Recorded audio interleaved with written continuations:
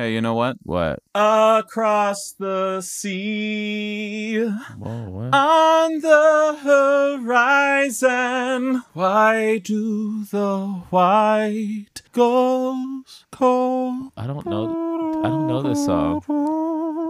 Do you really not? No, I don't know. Oh no, that's Lord of the Rings. Oh, That's Lord of the Rings. I was about to say God. it's inescapable. It's inescapable. Oh, I just wanted to my God! It took me a second. I was like, do I know this? I feel like it's in my brain. I was like, wait a That minute. song is it, That's and Lord of the congratulations! fucking- It will now be in your brain for the next 72 hours. Yeah, But you know the what'll be only in your part brain? you'll ever know Right, is like that opening 8 bars. Right. What'll always be in my brain.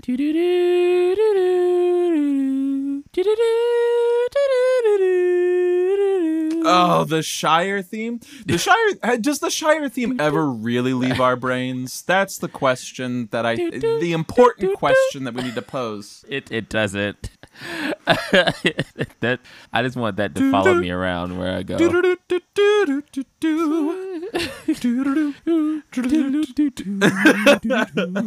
I will say this. Hey, question. Go Can ahead. they Go ahead. copyright? Can they slam us with copyright if we're really Fuck bad no. at it? Fuck no, they can't If slam we're us with it. really bad. Yeah, it's just like, well, it's indistinguishable between what we had and what they were singing. So It wasn't that you used 30 seconds of it. It's that you did it so horrendously that we are now going to charge you $10,000. we're good. It's just not what I envisioned. It's like, Howard Shore is just like- sitting in his chair weeping. yeah, no, you're destroying my work. You know what? One can. Okay, so The Hobbit's bad, but Yes. I will say this: that Smoky Misty Mountains. Oh, Misty? dude. What is it? Misty Mountain? Yeah, Yeah, it's yeah, so yeah, yeah. good. It's so How good. the fuck? They like they really pulled a fast one there because they set you up. They're like, oh, Oh, this is we're gonna be going epic. back, baby. Yeah, This is we're gonna be going epic as back. fuck. Yeah, when they're And all in then that house. and then Yeah. approximately like 4 hours later, they're jumping in barrels down a fucking water stream and shit, and I'm falling asleep, sitting It's up. So bad. Yeah. Oh my God. The Desolation of Smaug was just one of the most boring films I've ever seen. And like, how do you do that? How do you take a giant fucking dragon played by Benedict Cumberbatch, not only in voice, but crawling around in a suit covered in golf balls? How do you take that and make it not compelling? Yeah, he's given 110%. That So is Martin poor Freeman. man. Yeah, so is Martin Freeman. Like giving Martin- 110%, and this is what you have around them. I just know that this is like, what the fuck? I think there's that outtake clip from one of the sets of The Hobbit where like Martin Freeman is like always flipping middle fingers. Yeah. And I don't think that is his normal state. I think that was his like, oh great, I'm here to do this all again. Fuck. Right, I know. Oh yeah, that check was nice though. You know what? Fuck it. The check was the fuck. And he looks like You're Ian probably Holm. right. So like, yeah. So I mean, like, you can't beat it. I will just say this.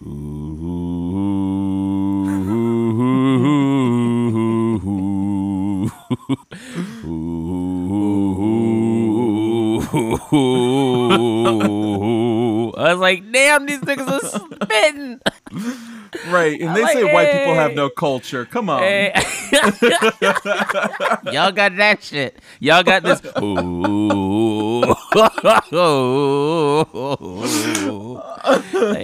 The like, mountains deep. Oh, yeah. they couldn't have a black. They couldn't have a black dwarf. The black dwarf would have been put too much extra on that You'd shit. be building the soul in it. Like, Dun dun dun na na na na na. Just like, hey, just sliding and riffing, and all the other dwarves are like, whoa. that's Oh. kind of not what we do. That's I don't know if I can even do that physically. not. That's we don't do that. He's from a different tribe. Oh, I just thought I could put a little collard greens in that. Oh man, that shit slaps though, low key. That's the best part of the whole fucking trilogy. Was it a trilogy? Yeah, that's the best part of the trilogy. Ostensibly, yeah. I have 100%. never completed it, so I don't. Yeah, I pretend that it doesn't exist. I do not see it. Yeah, as soon as people ask me, like, you saw the first Hobbit movie? I was like, yeah, well, what were your takeaways? Misty Mountain was good. Anything else? Misty Mountain was good.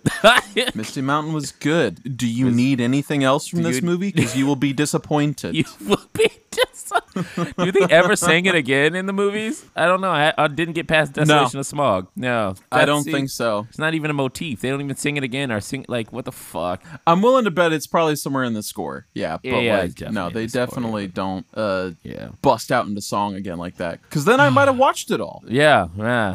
Just when they ever make a musical, that song has to be the opening song, right?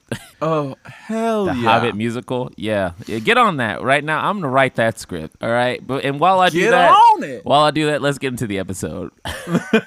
Fuck yeah.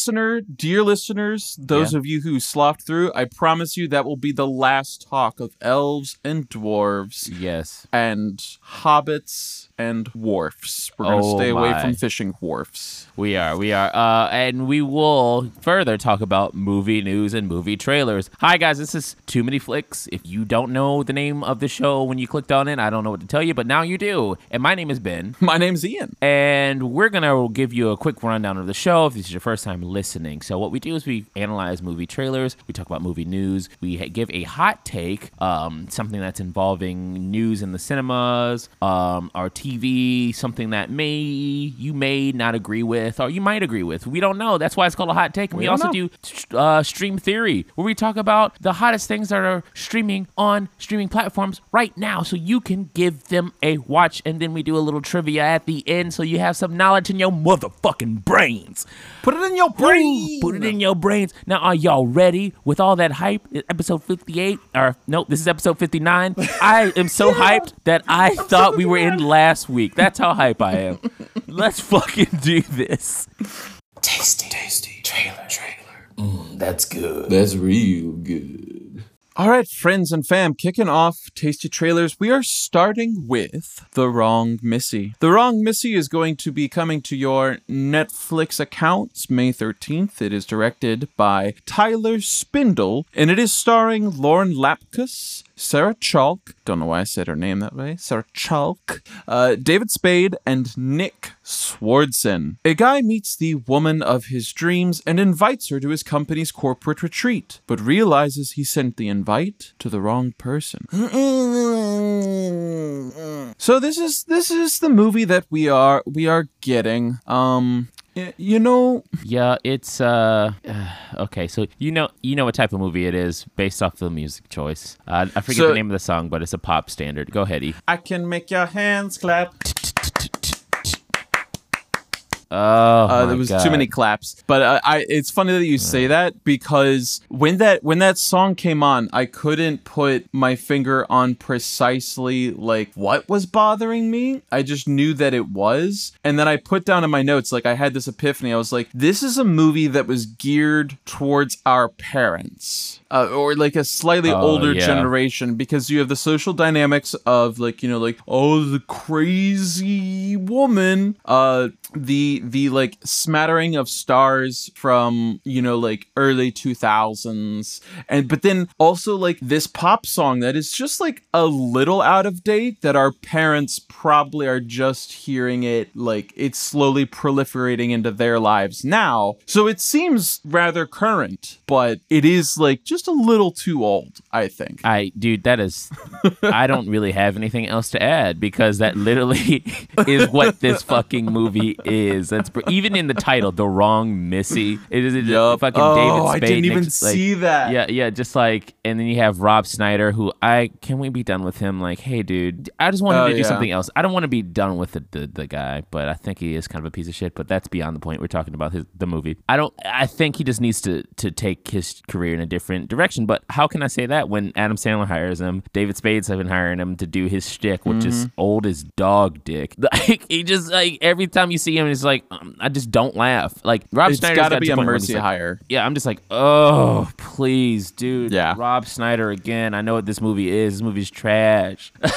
Like, I will say this: if this doesn't put the nail in the proverbial coffin, I do apologize to our listeners for not having listed this in our stars of the movie, because by far the largest credited star is Vanilla Ice. oh yeah, for sure. Vanilla Ice is going to be out in this movie, and if that just doesn't tell you everything you need to know, I don't know. When are we done with these movies? There's no real, like, yeah, it's a comedy, but there's really no risk with a movie like this romantic comedy shit where they're both, they're all of a certain class, certain race, and there's like, oh, this fucking ugly woman, and she's crazy, and I don't. Well, and I will say this: Lauren Lapkus, like, looks like she's actually like giving it a fucking go. Oh no, she's turning it up to 100, and good for. Do it. Give it. This is the movie that they're hiring to do, and she's like, all right, I'm gonna get this money. Yeah, and she commits to her bits, and it shows. She's got 90 IMDb credits in like 15 years. Like, good on you. It's something I want to address that I think I'm confused about, and correct me if I'm wrong. Did you see Sarah Chalke anywhere in this trailer? I had not seen her in this trailer. That's what I'm confused about too. I was like, I don't remember seeing her, but maybe they're gaslighting her. And also, well, the funny thing is, she has no credited character name on IMDb. Like, I think, I honestly could not tell you like what her role is supposed to be in this. That's weird. That's fucking weird. Like, what is she in this? Who is she? Which I think begs the question, like, is she just a random credit they threw up on there to try to, like, bring in the Scrubs crowd? Or, like, was she a part of this movie and was like, I don't think so. It's very bizarre. I'm, like, scrubbing through the trailer right now, trying to see if, like, I just missed a glimpse of her. I don't think so, though. No, I don't think maybe they're hiding her for some unknown reason. Who fucking knows? It doesn't really make any sense here. Or maybe she's under she is. She is definitely like some sort of cameo character. It looks like Missy, whatever her character's name is, Lauren Lapkus's character, is trying to encourage a threesome between them, and he literally, you could blink and you could miss it, because the entirety of Sarah Chalke's tenure in this here trailer is, hold on, I'm gonna count it real quick, 1, 2 seconds. Jeez, stop. You serious? Oh man, 2 seconds. I will say this: Tyler Spindle is still a young director. He still has a lot. If you're credited in Paul Blart Mall Cop, oh boy. I question many things about you. I understand the need to get the work. Oh boy, but yeah. I mean, what can you really do though? I mean, they're making money though. People love those movies. Yeah, they legitimately love those movies. They love the Adam Sandler crew, is what I call these movies. I wouldn't be surprised if Adam Sandler has a cameo in this somewhere. I would not be surprised. Mm-hmm. This is definitely what it is. I think Adam Sandler pulls some strings too, to make sure his buddies get movies as well. Because he looks out for his friends. I will say that, even though his movies are trash, he looks out for his friends, unless they're like uncut gems when he's doing some real stuff. But like, yeah, I mean, this movie is not going to be good. So don't expect it to be good. It will be slightly below adequate at best. And at worst, it will be one of the worst movies you've seen ever. David Spade can be funny at times, but he's just not, I don't think he can carry a movie right now. Not this movie, not this type of movie. I think his comedy is a little bit unless it's in a different format. When it comes to movies and romantic comedies, it just doesn't hit. I didn't really laugh at anything in this. There was nothing particularly funny. Man, and what a shame, because a huge part of like my early childhood was growing up watching Just Shoot Me on NBC, Which is funny. Yeah. it's funny, Yeah, and Just he's Shoot a Me is funny pretty dude. clever. Yeah, he has pretty decent timing. The timing here is just not good. The trailer was not good, and I don't think this movie is going to be particularly a fun time. And at least with a movie like this, as long as it's like kind of a fun time, you can kind of forgive it. You know what I mean? Like if it's like okay, that was ridiculous, but at least it's fun. Or if it's just really really bad, that you can kind of make fun of it. Like what is it? Quintuplets, or what was the fucking? Oh Jesus! Yeah, no, I think it was Quintuplets. You talking about the fucking Marlon Wayans movie? Yeah, like that movie is trash, but it's so bad that it becomes funny. Yeah, I will that's give true. them that. Yeah, it's so fun, and there are actually genuine like bits of dialogue that I found to be humorous as well. Like despite that movie being absolute dog shit, It is so rough. there's some towards the end of when there was a big reveal that happened. There were a couple of funny jokes in there that I was like, that's pretty good. Like I hate this movie, but that was funny. I don't think you're gonna find that here. So No, this is gonna be yeah, a it's gonna be rough day at slog sea, fest. folks. Yeah, again, like I said, below adequate at best, terrible at worst, terrible and extremely offensive and toxic at worst. So Yeah. let's hope it doesn't get to that point. So let's start writing the drinking game now. Yeah, because at the end of that drinking game, we'll be fucking zombies. Yes, we will. That leads us to our next trailer. We Are Little Zombies, and it's directed by Makoto Nagahisa, and it's starring Keita Ninomiya, Mando Akumura, and Satoshi Mizono. 4 Japanese orphans form a rock band, but they formed this rock band, and this is no longer the description, but I'm telling you what I thought about the movie. They formed this rock band in a very spectacular and unique way, guys. It kind of reminds me of a blend of a Wes Anderson film, and who was the guy who directed Scott Pilgrim versus the World? It's like Edgar Wright. yes. Oh fuck! God damn Edgar Wright. I can't think about that. It reminds me of Wes Anderson and Edgar Wright had a baby. You would get this movie. I'm so glad you said Right. that, because in my notes I said, "Oh man, it's like if Wes Anderson had some fucking edge." That and the edge is Edgar Wright. That's literally yeah. There's literally a couple, like a handful of shots from like Wes Anderson, and then like some of the graphics in the background and some of the stylistic choices. I'm like, that's Edgar Wright. Oh yeah, And yeah, it literally absolutely. is like those two directed a movie together. It looks really While cool. still throwing in, like, still really having that sort of the movie literally opens with this kid cremating his parents, and then they sort of create this facade of it all being one of those Japanese prank shows. Like, it feels very sort of non-westernized in the regard that, like, they're like, Doug, what do you want? You're so goddamn cute. Fuck you. But like, he's sitting there like, oh, I guess they've cremated my parents, and they come out like, you're on just like this TV show where it's like our version of like Punked or whatever, and he's like, oh, thank God I'm on Punked, and he's like, I wasn't on Punked, Right. which like yeah. it has like this self-awareness that I think a lot of Western storytelling doesn't have or doesn't utilize as much. Does that make sense? That totally makes sense. I wonder, now I'm starting to think that I imagine Wes Anderson probably got a lot of his stuff from Japanese cinema, period, and any Asian cinema in general. I wouldn't doubt it. It could be. Because there's a lot of influences there. But anyway, regardless, this does such a unique thing. It definitely does know itself, know what the movie is. Also, just like telling a really unique and mind-bending experience. And these kids in there, to understand these themes and to understand what's needed of them in a movie like this is remarkable as well. That's kind of hard to pull off sometimes. It's hard to pull off, one, acting on camera, period.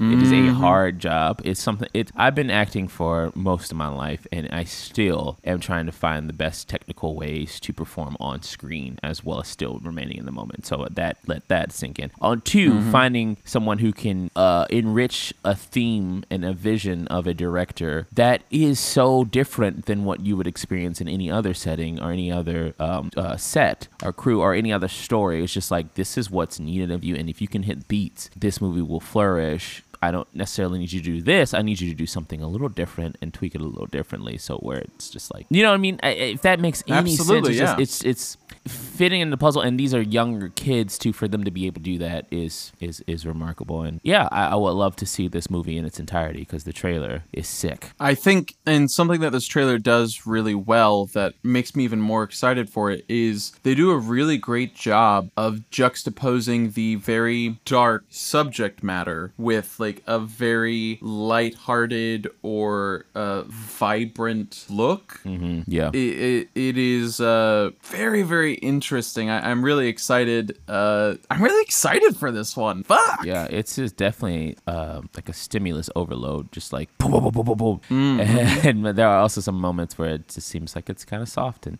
genuine. Yeah, I would be excited. Ian, I share that excitement with you. I can't wait for this movie to come out whenever it does, whenever this pandemic slows down and they figure out a date. That'd be great. Mm-hmm. I wonder if we'll be able to get it, how we'll be able to get it as well. So I did a little bit of research on this because there is no release date, which is frustrating for us, for you, listener. We are vicariously frustrated for you because why are we talking about it if we can't tell you when or where it's going to be?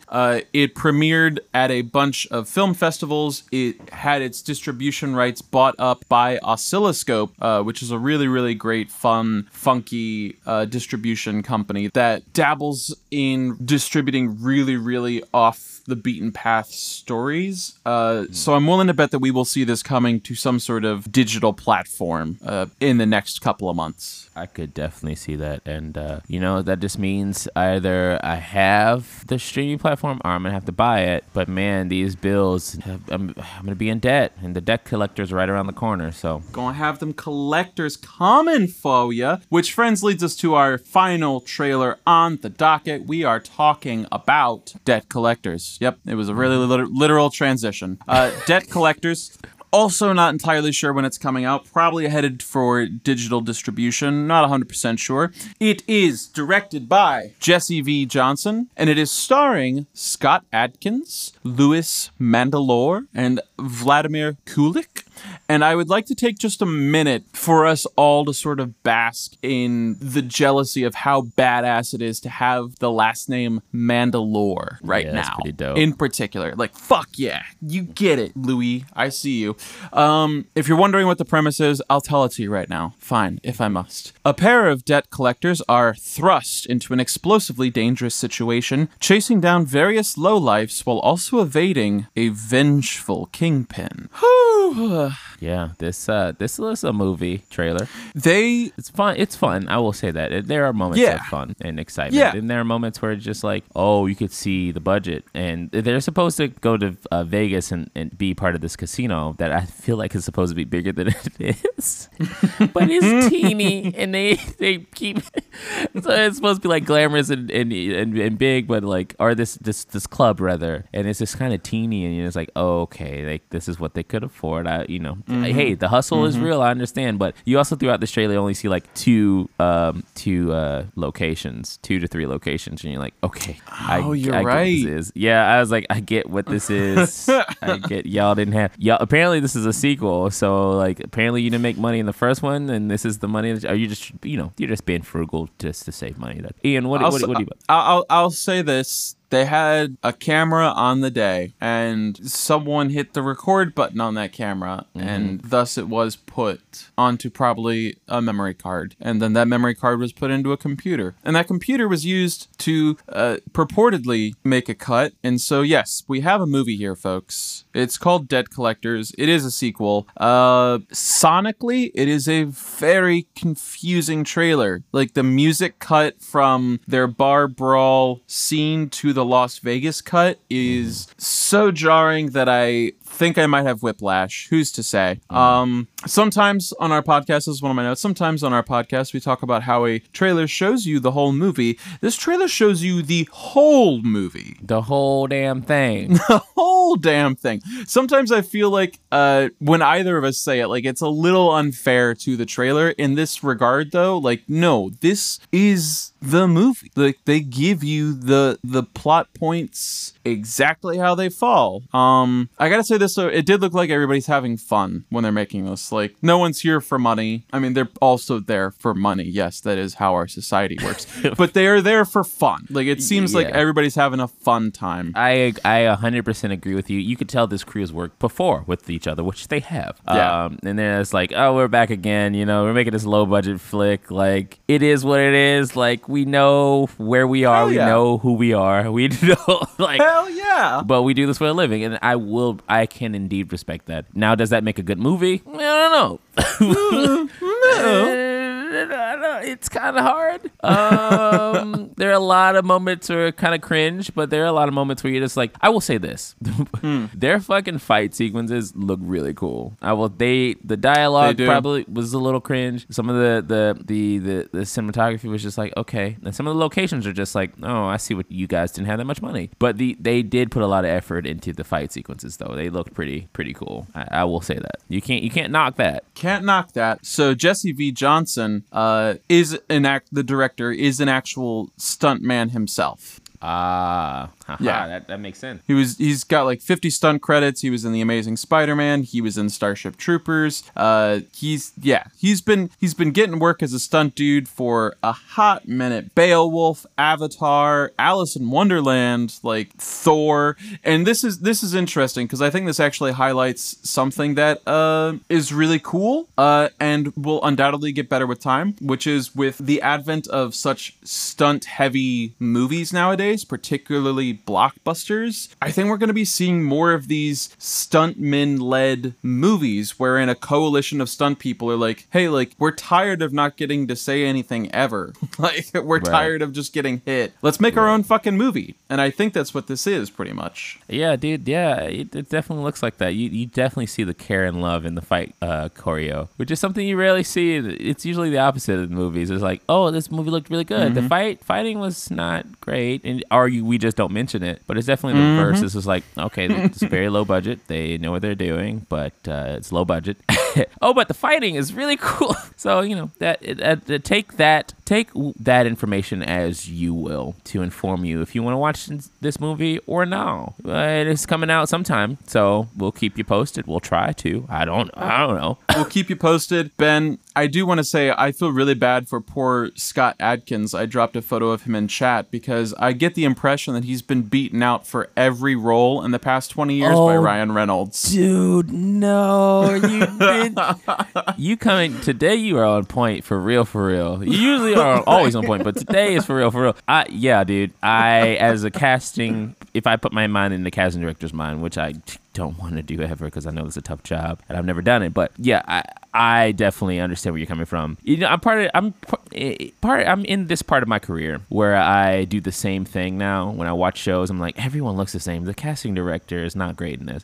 It's like, who's the casting director? Why does it? And when I tell you, Ian, when you posted that picture of me of Scott Parton, yeah, I 100% agree. He's been getting beaten out by a lot of dudes who look like him. Yep, this poor dude. This poor dude could have been fucking Thor or something. Oh no, he's not a Thor. Like, he could have been, I don't know, Tony Stark or something. He could have been Tony Stark. He could have been fucking Ben Affleck's Batman. But yeah, no, 100%. That is the result of oversaturation of a type. Yeah, and a lot of white dudes. Get that. Yeah, I mean, well, it's not even white dudes. It's just more white dudes who look the same. There are a lot of unique white-looking people, but when it comes to something like this, it's like they all kind of want the same thing. And even if this guy is a good actor, you kind of like, you got a struggle ahead of you, man. Yeah. You indeed have a struggle. So you got to do something that's a little, unique. Or at least you get on a CSI show or something. I don't know.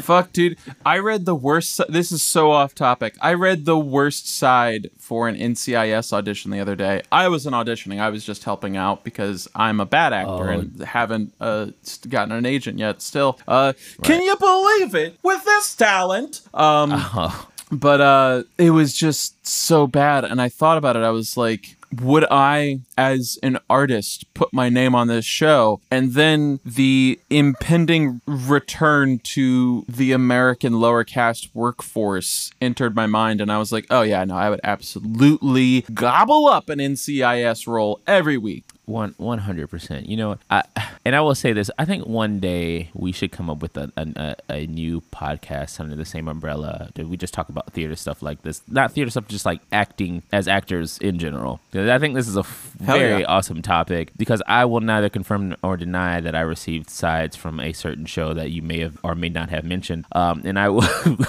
I will tell you that yes. Was it The Office side? Were you were a journalist? I was not. Okay. I can neither confirm nor deny that I could potentially have been a military guy being interrogated, but and I don't know what show it was, so I'm not going to disclose that information. But yeah, it's just a lot of shows in general as you get to sides from. You're just like, oh, what the?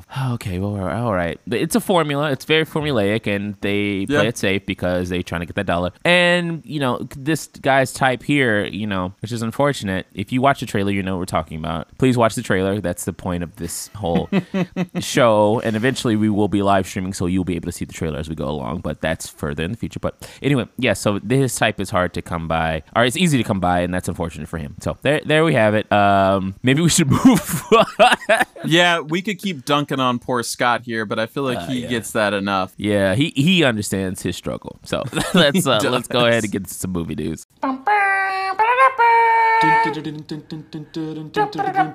This just in. Extra, read all about it. Flicks News. All right, friends, here we are in Flicks News, and I'm going to get us kicked off here with our first topic. First and only topic, not that much news going on because, pandemic, but it's a big topic. AMC bans showings of Universal movies over Trolls World Tour sped. I'm going to say that again. Disregard that, delete. It's a lot to ingest. Yeah. That info. Here we go. All right, here's our first topic, y'all. AMC bans showings of Universal movies over Trolls World Tour sped. That is a mouthful. Thank you, Frank Pallotta at CNN for that information. This is CNN. Way to go, Frank. Way to go, Frank. Doing the heavy lifting. Yeah, this is interesting. AMC banning this because of a spet. Look, AMC, aren't y'all going out of business? Nigga, y'all can't be, y'all better get over that shit real quick. You better get over that shit. That was sort of where my headspace was. Right, get over that shit quick, fast, and in the motherfucking hurry. That's Universal. They can make you money. What are you doing? Bitch, you can't even pay rent right now. You don't have the leverage to just like, we're not going to play your movies. The fuck? Universal's like, okay, that's all right, cool. We'll go to Regal. Kind of. So their like return comment was pretty much essentially that. Like, essentially, from what I understand, what happened was due to the pandemic, Trolls World Tour had a digital release. It may have been released briefly theatrically, but I don't think that it was there for very long, if at all. It got a digital release. They saw fantastic numbers that they were shocked and were like, wow, digital releases are indeed a viable platform for movies like this and other things. Took them that long to figure that shit the fuck out, but go continue. Right, exactly. And the CEO, that was pretty much exactly what the CEO of Universal said, was like, and going forward, we can't wait to do a mix of digital and theatrical releases across the board. Not necessarily outlining any plan to the best of my knowledge, unless there's just something I missed in what I was reading. And then the AMC, and this may be just even more indicative of how in much of a tailspin they are, because the AMC CEO clapped back with like, well, we ain't showing no fucking Universal movies then. Fuck you, Universal. Get the fuck out my face. And then Universal replied like a little bit afterwards. They're like, why are they fucking tripping? We just said that we wanted to like do a digital release. I don't even know what's going on. Like they're literally broadsided. They're like, I don't know why they're so mad. Like, yeah, they're irate because they're losing money, and this is just a reaction, an emotional reaction to the dire straits that they're actually in, right? Because this is not good business. You have to understand this isn't good business. I can tell you, I've never run a company before in my life, besides Too Many Flicks with you, But like, you know, we don't have a shit ton of people working for us or under, like, we're not a Right. multi-million-dollar company. That We being make said, this podcast for yeah, free. surprise. That being said, like, I can make better decisions than this. Like, oh, okay, they went on streaming. They did that because it's a business decision. They don't want to lose money and have to wait to put this out. That's fine. How about this? When the movies and things start to reopen, businesses start to reopen in a respectful, logical manner. How about we play it anyway? How about we open it up for a couple of weekends? That way we can still make return on that movie as well. I mean, like, that's how easy this is. Like, Yeah. How about we play your movie? How about we play your movie in our theaters when all of this blows over, so it can have a second release? They're not gonna fucking say no to that. It's like, what the fuck? This is stupid. This doesn't make sense. AMC, I don't know what y'all doing, but Regal's about to take over for real. For real, for real. They straight. Regal's still paying rent. I haven't heard anything about Regal not paying rent. Y'all got the audacity to be like, well, then fuck y'all then. We ain't gonna play any of your movies. Universal's like, oh, okay, that's a weird flex. That's a weird, all right, go for it. Tanking your business is a weird flex, but that's strange. It's a strange time. You get it, but y'all got them cushy chairs though. I'm trying to see like just what AMC is going to be missing out on. And well, for one thing, the Lego movie franchises. Yep. The Pitch Perfect movies. They make money. The They may Johnny not be English good. movies. Well, you know, I don't know. So you know what? Maybe AMC ain't missing that much. They- I came to this page to try to burn AMC, and I'm looking at Universal's franchises, and I'm like, oh no. Universal has some. Hold on. They do. They've got all their monsters. They've got their monster franchises, Now you got me interested to see. right? They have the Purge. They Okay, have James Candyman. Bond. They do have Candyman, and they've got Fast and the Furious, as well as James Bond. See, there you go. And that's really where they're making their money. Let's see here. So I want to give a quick shout out to my good Twitter friend Chris De La Barrio, because he was the one who actually sent me this scoop, and he is a joy. You should all follow him on Twitter. He's very fun. He sent me this scoop. He's the one that wants to clean your toes, Ben. Okay, great. Yeah, good dude. He sent me this scoop, so just a quick shout out to him and sending this little scoop our way. We had a great conversation about it when he sent it to me, wherein I said it rang very reminiscent of the Sony Disney Spider-Man debacle, where like you just needed an adult to step into the room and be like, everybody shut the fuck up and just take a count to 10, and if you're still mad after you've counted to 10, then we can talk it out. Like, you're gonna work this out. It's so weird. It's like these execs who think they're smarter than everyone because they're rich. They don't know how to do business. They're acting like children, like actual literal children. It doesn't make any sense. It's like, what? Like, yet I imagine that they probably have written books and given seminars on how to conduct business when at the end of the day, y'all don't know what the fuck y'all doing either. So Y'all just throwing darts at a dartboard, and you got enough money that if they don't stick, you just keep throwing them. Enough people bow to them, and enough people have told them that they're fantastic, and then they think that they're really good at their jobs. But lo and behold, we have AMC saying they're not going to play Universal movies, and they're going bankrupt. So there you have it. That's a strong move. Go ahead. Yeah, I completely understand that business-wise. If you came to Too Many Flicks and didn't expect deadpan sarcasm, I don't know what to tell you, friend. This might not be the podcast for you. Right. Right. And with that information, guys, that's all the movie news that we have for you at this present moment. Hopefully, movie news will pick up, and hopefully we start to flatten that curve. But I'm not going to lie to you, I doubt it, because Americans...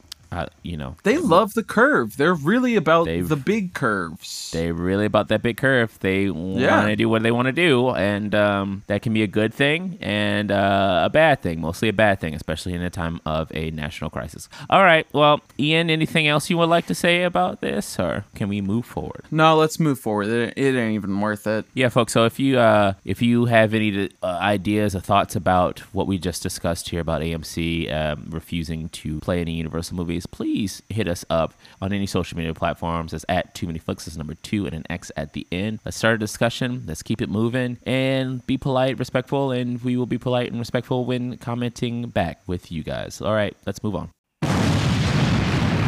God damn, that's hot as hell. Oh man, you know what time it is, fam? The fucking transition jingle just told you it's time for some hot takes. Hot takes? Yeah. I got a hot take for us today, Ben. Oh boy, I am ready to hear it. I got a hot take, and this one might be a little spicy for some folks, but I'm hoping that everybody's just sort of open to what I'm putting down. And my hot take is this. Last night I was scrolling through Hulu and I noticed that there was this little joint that I had been putting off watching since 2015 because I thought the trailers had looked like a lot of fun, but then it didn't necessarily do very well amongst audiences and critics alike. But you know, fuck it. I needed something to pass the time and I wanted to play mobile games, so I put on American Ultra.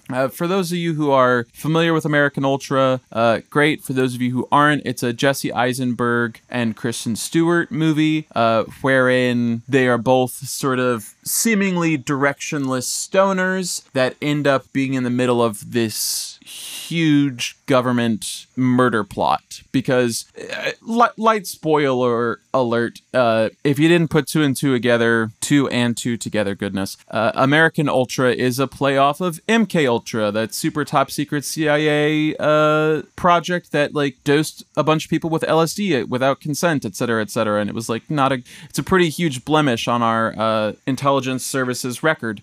So American Ultra is a play on that, and they are, well, Jesse Eisenberg is a brainwashed assassin that's just been masquerading as an anxious stoner in West Virginia for a few years. And the CIA directors decide to kill him. But his project director recognizes that he's just a human, and so she gives him a head start. And it is, in my opinion, this is where the take gets hot, better than Pineapple Express. And I say this because the two movies should not, in my personal opinion, be compared to each other. But I think in 2015, when American Ultra was released, and ever since then, simply the fact that both movies revolve even cursorily around smoking weed, they will always be inextricable from one another in people's minds. And Pineapple Express is fun. Pineapple Express is lighthearted and kind of goofy. American Ultra is not nearly as lighthearted, a lot more violent, and a lot darker, and sort of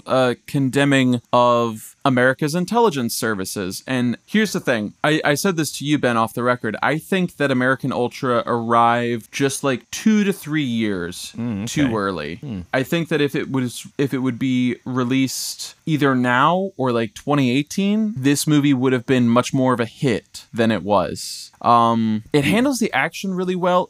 Go ahead. What was your question? I was going to say, can you see why it was given? Obviously, you're lobbying for it being better than Pineapple Express, but can you at all see the side of the critics as to why they gave it such a low score?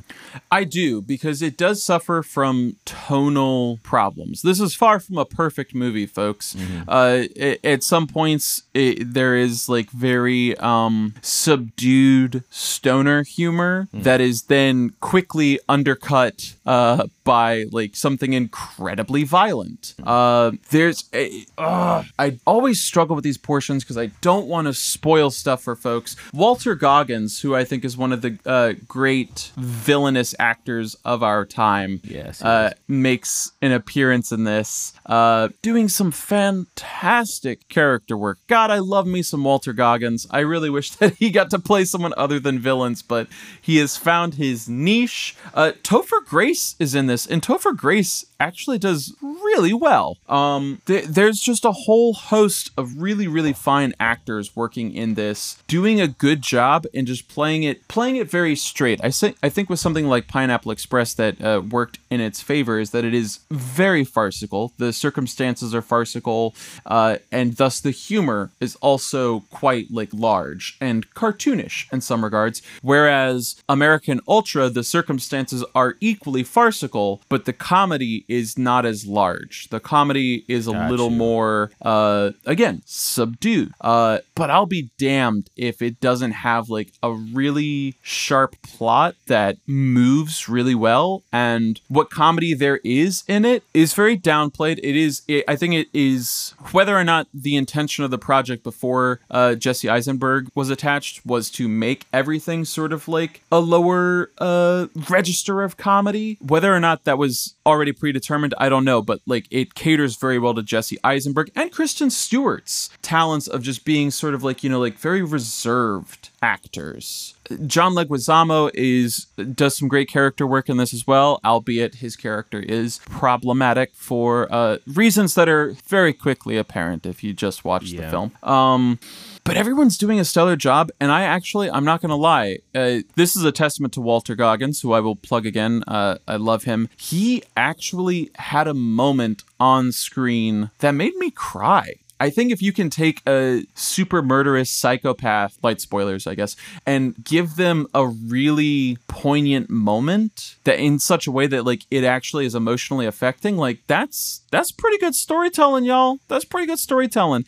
And Pineapple Express moves and it's goofy and it's super over the top, but I think that it was a braver choice on American Ultra's part to not go that route and have it just be kind of a condemnation of covert actions by the American government on American soil, which is tackled by movies that are not normally comedies, i.e. like Sicario and other like films like that. And the fact that they tried to do that while balancing comedy is really impressive. If you've got Hulu, American Ultra is on there. Kristen Stewart, who I think was also being lambasted for her role in the Twilight series, gives a really good performance. She is an incredibly talented actor, which is not news to anyone who actually has paid attention to her in any way and not written her off as the Twilight girl. She gives a really good performance here, y'all. And I just wish more people would talk about it. Oh, there you go. That is a hot take. American Ultra is better than Pineapple Express. Woo! That's why they call it hot takes. It's not lukewarm takes. Hot takes. Come at me. Tell me if you think I'm fucking crazy. I don't mind. But you better come correct, because I will bear down on you with all the facts that I have in my arsenal. Let us know though, you know? Yeah. Definitely let us know. Again, any social media platforms, guys. We are willing to listen and we're willing to discuss in our debate. So hit us up. All right, let's move on. That was a little. And now for another installment of Stream Theory. Oh, hello. We didn't notice you over there. Would you like to dance the tarantella? No, not you. I can tell you are more discerning than that. Please have a seat. We have some soy, vegan, non-fat, organic croutons on this here platter for you.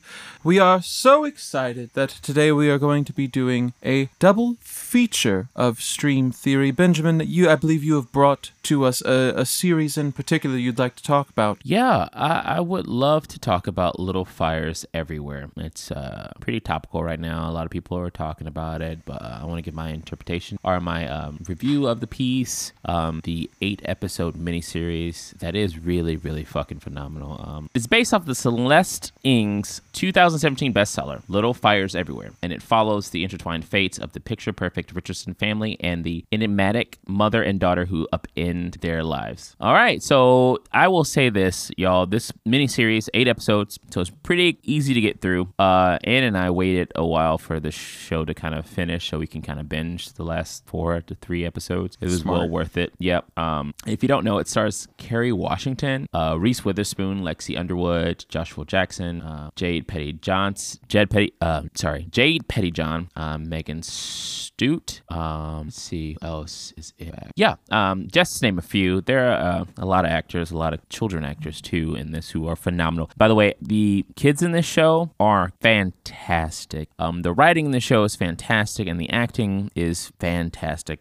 So pretty much there's a lot going on. It's kind of hard to explain without spoiling anything. So please do yourself a favor and watch the show from front to back. You can do it now on Hulu. All 8 episodes are up. But it does such a really beautiful thing in theme and just the way the dialogue is structured and how they tackle racial issues, how it it feels to be black in a mostly white space, the uncomfortableness of that, as well as not glossing over other issues in the story as well. So everyone's story is told, but they do a great job of giving you the weight of one story over another, not necessarily pitting them against each other, but letting you know that this family, they are relatively going through some of the same stuff that this other family is, but the weight is so much more different, and where they are in life is so much more different just because of who they are and what they look like, and it's done perfectly. I would love to read this book. Apparently Mia Warren and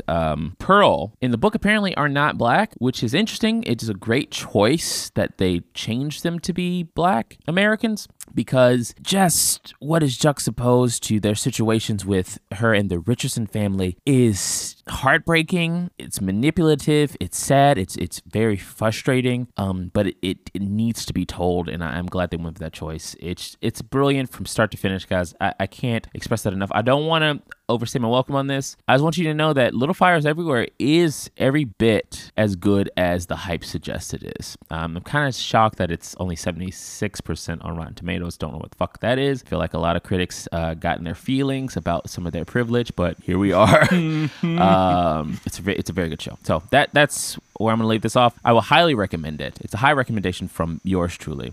Ian, what do you got? Hell yeah. My friends, for a little bit of a tonal shift, I actually want to direct us towards a new Netflix series that came out recently called The Midnight Gospel. The Midnight Gospel, it's also only 8 episodes, nice and concise. It was created by Duncan Trussell, who is a comedian of some renown. I'm not entirely familiar with his body of work, but he's been around for a hot minute, and they really push that fact that he is one of the lead actors, the voice actors. He plays the main character Clancy, and he's also one of the show creators / showrunners. And also, another big selling point that they use is that a lot of the series is directed by Pendleton Ward, who, if I am getting my information correctly, is one of the lead directors / animators for Adventure Time. So that was sort of the way that this was marketed to me in the Netflix trailer as I scrolled over it. The premise is that Clancy is a spacecaster with a malfunctioning multiverse simulator who leaves the comfort of his home to interview beings living in dying worlds. This animated show is very, very unique in the way that it is done, in so much that I am pretty sure a great portion of the show are simply recorded conversations between Duncan Trussell and whomever he is interviewing that day, and then they animate a very, very loose, hallucinatory story around whatever they're talking about. And usually what Trussell and his guest are talking about involves something to do with the nature of consciousness, the nature of mortality, the nature of the human condition in general, but in very esoteric terms. And I gotta say, and I'm gonna catch flack for this, I was not a huge, I'm not really into Adventure Time. So the whole, I know that you've tried to get me into it. And here's the thing. Here's the best way that I can sort of give people who have some concept of what Adventure Time is like, how I can get them to understand this show and its vibe in as few words as possible. There's that one episode of Adventure Time wherein they explore the food chain. Yes? Yes. And it's a little trippy and hallucinatory, and Finn and the dog guy end up on various places in this food chain. Yes? Yes. And it's just super out there, and it's one of it's already pretty out there for a kids show, which good on them. I give them merits for that.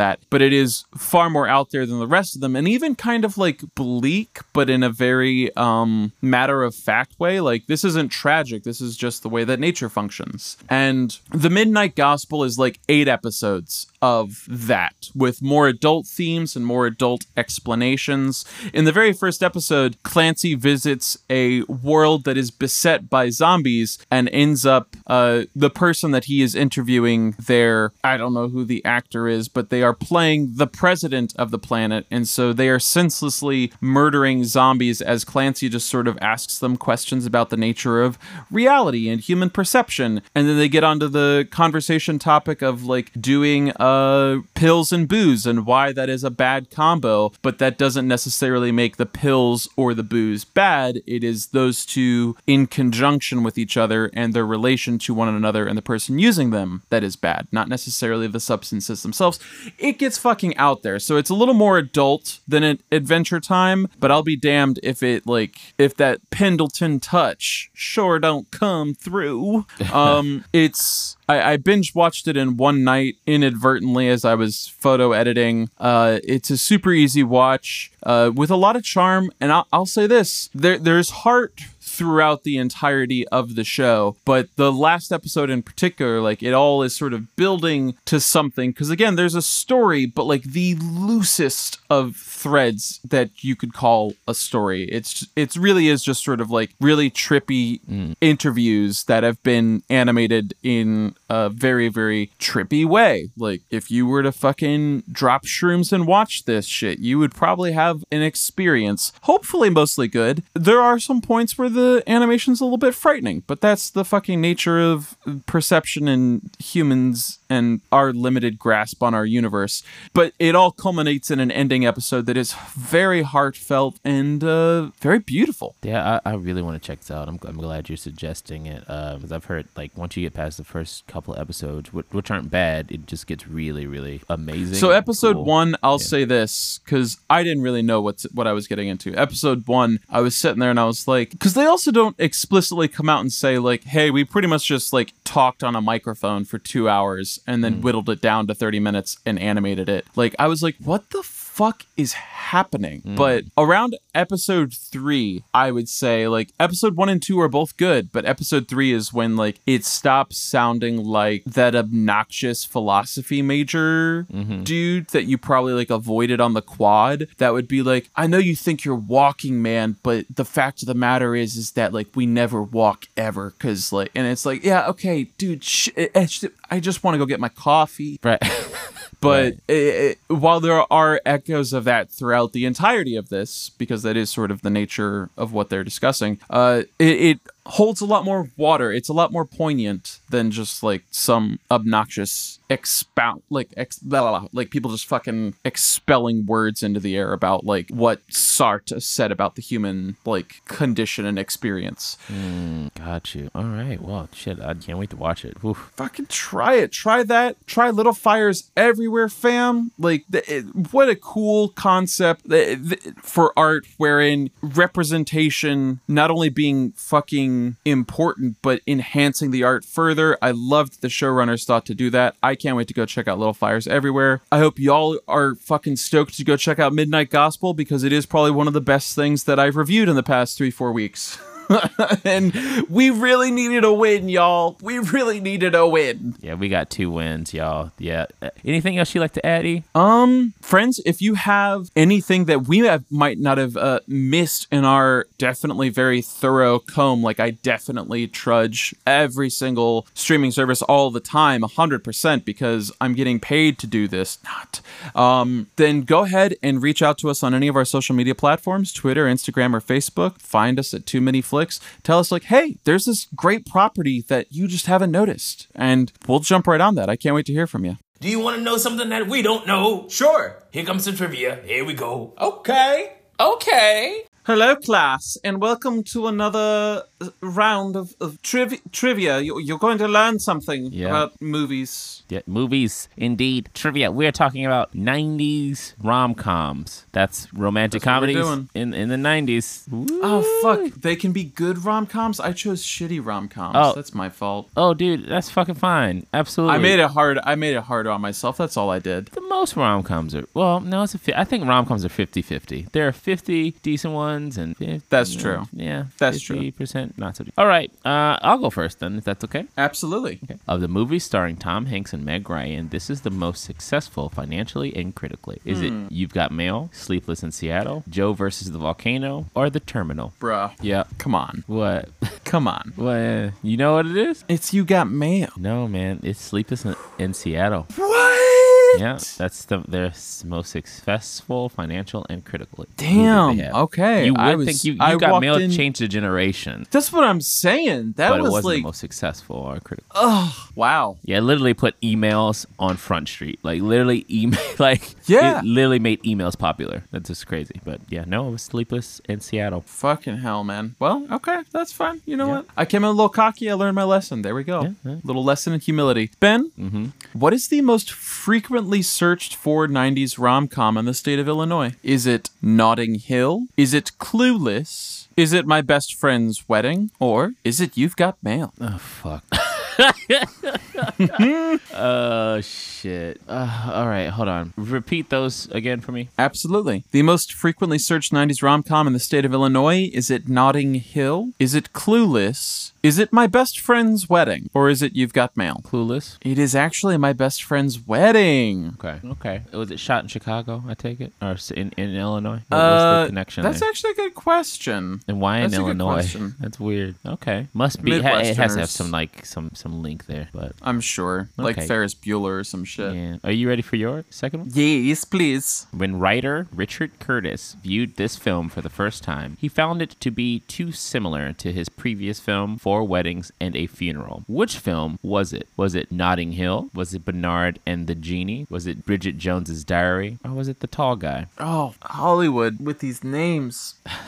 Oh my God. I'm gonna go with Notting Hill because it sounds the driest out of all of them. But I really want it to be the Genie one. It is Notting Hill. You're correct. And there's no way I could change it. I don't feel like changing my answer since you already said it, Notting Hill in the previous thing. But yeah, That's it's the way it goes. Yep. You ready for number 2, Ben? Yep. All right. This 90s rom-com has an unsettling amount of crossover with the Scream franchise, meaning that between 3 actors, they made 7 appearances in Scream movies, and there's a song from Scream 2. It just seemed like way too much. Okay. Is this rom-com simply irresistible? Is this rom-com Never Been Kissed? Is this rom-com The Wedding Singer? Or is this rom-com Home Fries? Repeat the question one more time. Sure. This 90s rom-com has an unsettling amount of crossover with the Scream movies. Is it simply irresistible? Is it Never Been Kissed? Is it The Wedding Singer? Or is it Home Fries? Simply Irresistible. It has never been kissed. I'm on a slump, big slump. All right, okay. Well, there you go. It You ready for your- happens. Yeah. That's life. All right, That's you what ready for all your- people say. You ready for your Yes, last I one, am. Griffin? Okay, cool. Yes, sir. Sorry, I didn't mean. This is the movie in which the hip hop artist Lil Kim made her acting debut. Ooh. Is it Never Been Kissed, 10 Things I Hate About You, The Wedding Singer, or She's All That? I'm gonna go with She's All That. Damn, yeah, that's right. What made you think that? Was it just a guess? Yeah, mostly like 85% a guess, and I was like, She's All That. There's got to be a lot of like good femme roles in that. She's All That.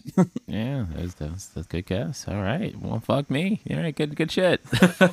Okay, Ben, I got one last one for you. Okay. This 90s rom-com was Forrest Whitaker's third directorial project. What? Yup. Okay. Is it? That's why I saw it and I was like, wait, the Forrest Whitaker? And I clicked it. I was like, wow, yeah, okay. Is it Hope Floats? Is it The Object of My Affection? Is it Mr. Wrong? Or is it My Boss's Daughter? Mr. Wrong? I'm sorry, Ben. It was Hope Floats. That sounds like some Forrest Whitaker shit. It I was like, sounds- I want it to be just something like generic, but I knew it was probably Hope Floats. Hold on, Oh, all 'cause right, I am that curious. was trippy. I'm curious. Hope Floats. Birdie Calvert must choose between her morals and her heart after her husband divorces her and a charming young man whom her daughter disapproves of comes back into her life. Oh, wow. With Sandra Bullock and, was it Ben Affleck? Harry What? Connick Jr. What? He Yeah. directed those two? He directed those two. What? Dude, that is crazy to me. Yes, sir. How many directing credits does Forrest Whitaker have? Let's find out. Has he just been secretly directing like rom-com? Bonus trivia, fam. Imagine that. That might be his like favorite thing. I know. He's done 6 features, 2 of which are TV movies, but in total 6. Oh no, excuse me, 5. One of them was a video short. There you go. There you go. All right. Well, Yeah. you learned something new new every goddamn day. All right, y'all. Every damn day. That's trivia. If you have any questions, comments, concerns, manifestos about what we just said in trivia, or if you have any trivia for us to do for the coming weeks, we have free time. We can definitely see what we can do. Let us know at any of our social media platforms. That's Too Many Flicks. That's at Too Many Flicks. That's the number 2 and an X at the end, and we'll get back with you and we'll start a dialogue. All right, let's move on and close this sucker on out.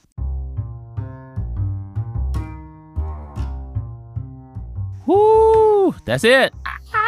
That's it. You don't gotta go home, but you gotta. I guess you're already home. So, I mean, if you're listening to this podcast on its scheduled release date, you do have to go home. Go home now. You do have to go. Yeah, you do. Yeah, and you gotta get the hell up out of here. But you gotta get the hell up out of here. Continue to listen. We really appreciate it, though. Like, in all seriousness, it's true. We do appreciate you guys. We can't do it without you.